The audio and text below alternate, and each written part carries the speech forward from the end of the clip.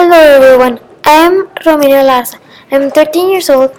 I live in Monterrey, Mexico, and I'm a student at ASFM, and I'm going to be your host for today. Here, live in Monterrey, Mexico, it is currently Tuesday, December 5th, 2016, and it's pretty cloudy at 5:12 p.m. Today I'm going to review this book that I'm currently reading, which I'm not done with. It is called Looking for Alaska by John Green. It is the first novel he published in 2005.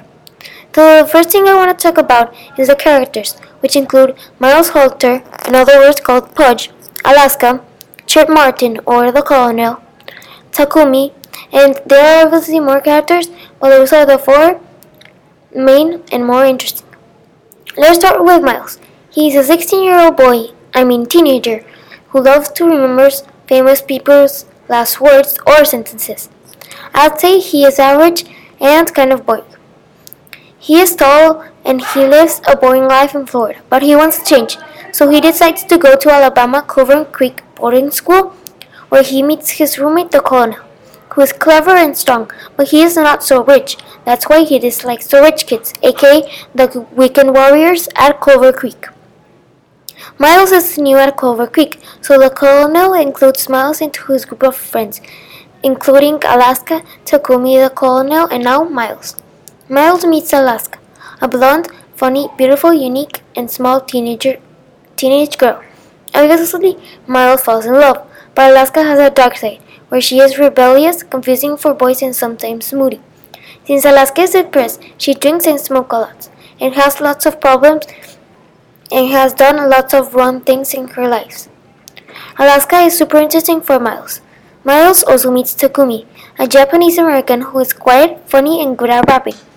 Moving on to the story is in the point of view of Miles, as he discovers new things as a teenager and at Clover Creek. He has many fun adventures like pranks, getting detention, getting a girlfriend, getting into drinking and smoking, and many, many more. One character I think is very interesting is Alaska, because she never talks about her past, which seems to give her lots of problems nowadays, like if she had the worst past. But she sometimes gives hints, but mostly she is quiet about that. But I love the Colonel and how much he loved his mother. He said that the best day of his life will be the day that he takes her mom out of the car and shows her new mansion. Now I'm going to talk about the setting. The setting reminds me of Harvard and Stanford because it's made out of old brick buildings, has lots of grass, lots of learning, and woods, which the author describes. The last thing I want to talk about is something that happened so fast and it's so sad that made me want to cry. I don't want to spoil it or anything, but because that's the thing that made me choose this as my favorite book. I would honestly recommend this story with many meanings and very fun times to remember as you're reading this. You will definitely get hooked in the story.